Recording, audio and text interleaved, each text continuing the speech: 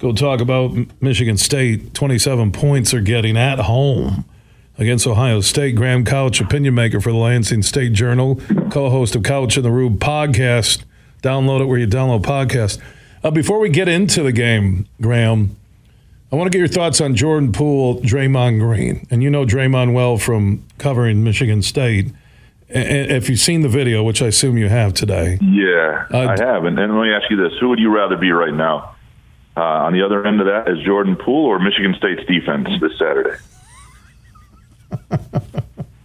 I think I'd sign up to be Jordan Poole, to be honest. Yeah, I mean, I think Ohio State's going to be in the 50s on them easily on Michigan State tomorrow. We'll get to that. But, the Draymond situation with the video out there, when there was no video, and I had Scoop Jackson from ESPN Chicago on, great NBA insider, and he thought, hey, man, they'll get past it because there's no video. That's what he said and talked about. And now there is video, and it has over 13 million views last time I checked. So the one thing I think that helps in this situation, and we'll see, but, I mean, Draymond, nobody does media better than Draymond, has his own podcast. Like, he'll get out in front of this. He'll say the right things.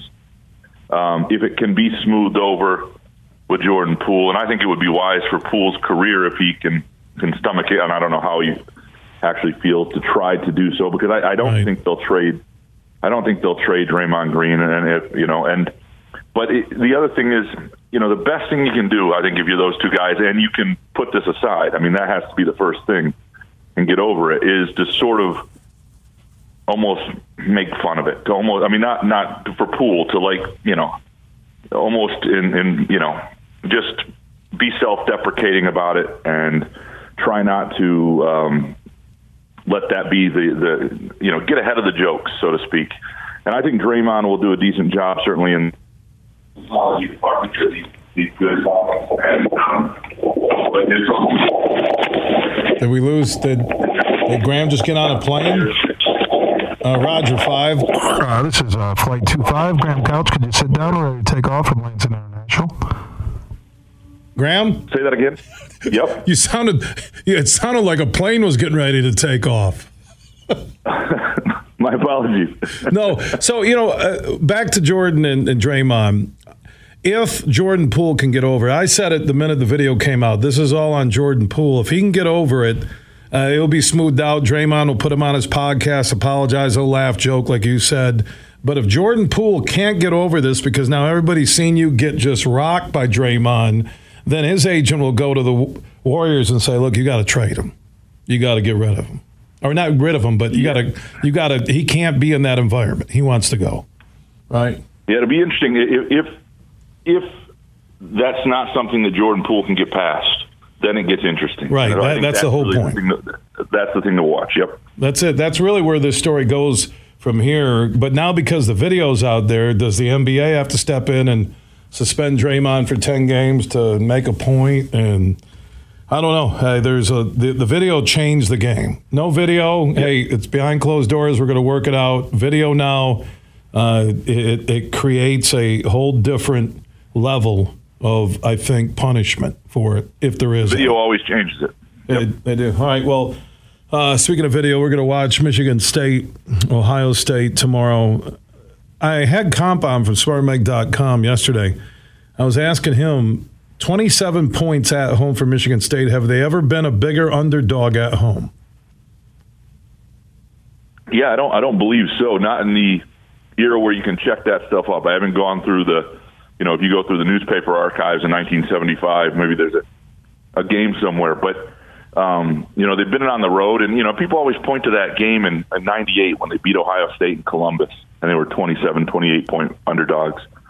But, that Michigan State team had as much talent as that Ohio State team, even though that was a number one team in the country and Michigan State was 500. Like, that Michigan State team had 3 number 1 draft picks and 7 or 8 pros and Julian Peterson and Robert Smith and Plaxico Burress and Cedric Irvin. Like, they were loaded. They just underachieved and in some ways were a year away.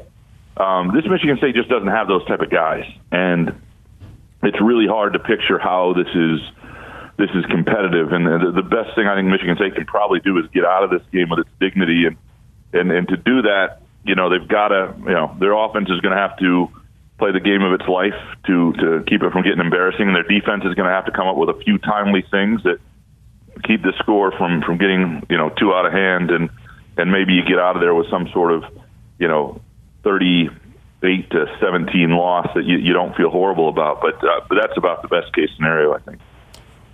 Yeah, where does this season go if they get drilled tomorrow? If that's a sea of Ohio State fans in Spartan Stadium after this team was number 11, a month ago, and they get hammered at home again, where does the rest of the season go for Mel Tucker and Michigan State?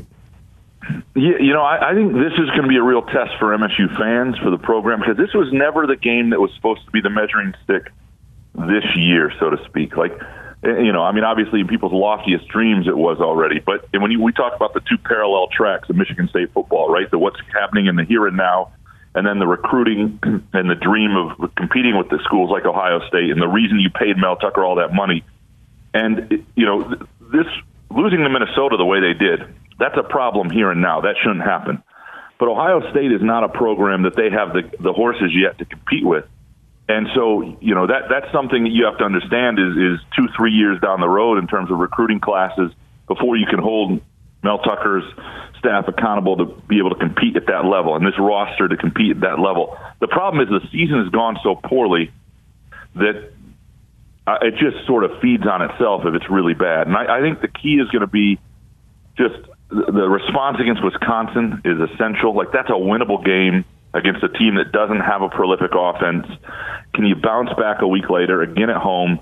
Can the fans show up and be behind Michigan State? And if you get a win there, and you can keep it from being too out of hand this Saturday, then, all's okay. What you don't need is some epic, historic blowout this week, and then things keep spiraling and you lose to Wisconsin, because then you got 2 weeks to stew on it before you go to Michigan, and that's probably not going to go well for them either. So, this week is sort of a test of perspective, I think, for a lot of people. And then next week's a game they got to win.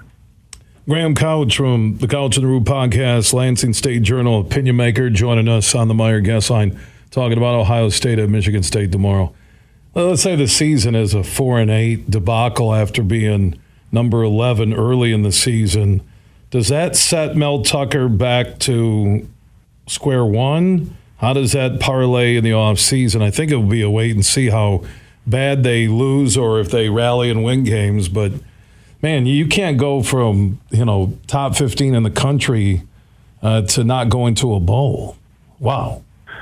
Well, to me, all that matters is that recruiting class. And, yeah, you like not to fall completely, if you can get to 5 and 7 at least, and it feels like you're in bowl contention going to the final week at least, or things like that helps, right? You're playing for something at the end. But I think what matters is that recruiting class. If they go 2-10, but he signs 15 4-star kids in December, then you're fine. You've got to keep that momentum, and you've got to see if it hurts you going into the 2024 class, because you got to keep building on these classes. But what essentially matters is, can you continue to build the roster to a level that you've never had before? And that's what they're trying to do. And if what's happening here and now, this track that's here now, if that starts messing with the other track, the recruiting track, if, this is one of the things people want Scotty Hazelton or staff members fired or things like that. I'm not sure it serves your recruiting purposes to look like you're displacing coaches and panicking and things are going wrong. I think there are multiple things to consider there as well, because as important as everything that happens on the field, I would argue more important this year now, given the way this season has gone, is what happens on December 21st or whatever that signing day is, how many guys are in the fold. And if the recruits still believe in Mel Tucker and he's able to keep them on board, then that's fine. Now, if the losing starts to penetrate that, then you got a problem. Graham Couch, opinion maker, Lansing State Journal, also co-host of Couch and the Root podcast, where you download podcast. He's joining us on the Meyer guest line. Where we sit now on the eve of Ohio State at Michigan State tomorrow, why has this team fallen so far in season? What would be the top three things? or reason? Yeah, I think it begins with the injuries to Xavier Henderson and Darius Snow and Jacob Slade, like just really key guys on defense that, they thought they had better depth, but guys they were not equipped to, withstand losing. The offensive line has been is as big a problem as they feared at its worst. And this is the thing I would tell Michigan State fans. I don't know that it gets better next year. Like when you're looking at the track and recruits, like they lose a lot of these linemen. They got a lot of young guys they're counting on to develop next year. And so I would say that is number two. And number three, it's becoming more and more apparent that getting guys who are kind of cast-offs from the SEC in the transfer portal isn't the way to even build maybe in the short term. I think there are guys, and not that these guys have wound up having great careers, but there are 4 or 5 defensive backs at other schools that left the program. Would have you been better trying to develop them? I don't know. And I think there's a philosophical question there, sort of in the near term. And so that 2020 class that was the weakest, Antonio's too, is really starting to come home to roost and will next year, just sort of the absence of having much there. And so I think those are really the chief reasons. Graham Couch, always appreciate the conversation, my man. We'll read you in the Lansing State Journal and also hear you on the Couch and the Rube podcast. Have a great weekend, Bill. All right, Graham Couch joining us on the Meyer guest line, and Meyer proud to be longtime partners with Michigan State University Athletics.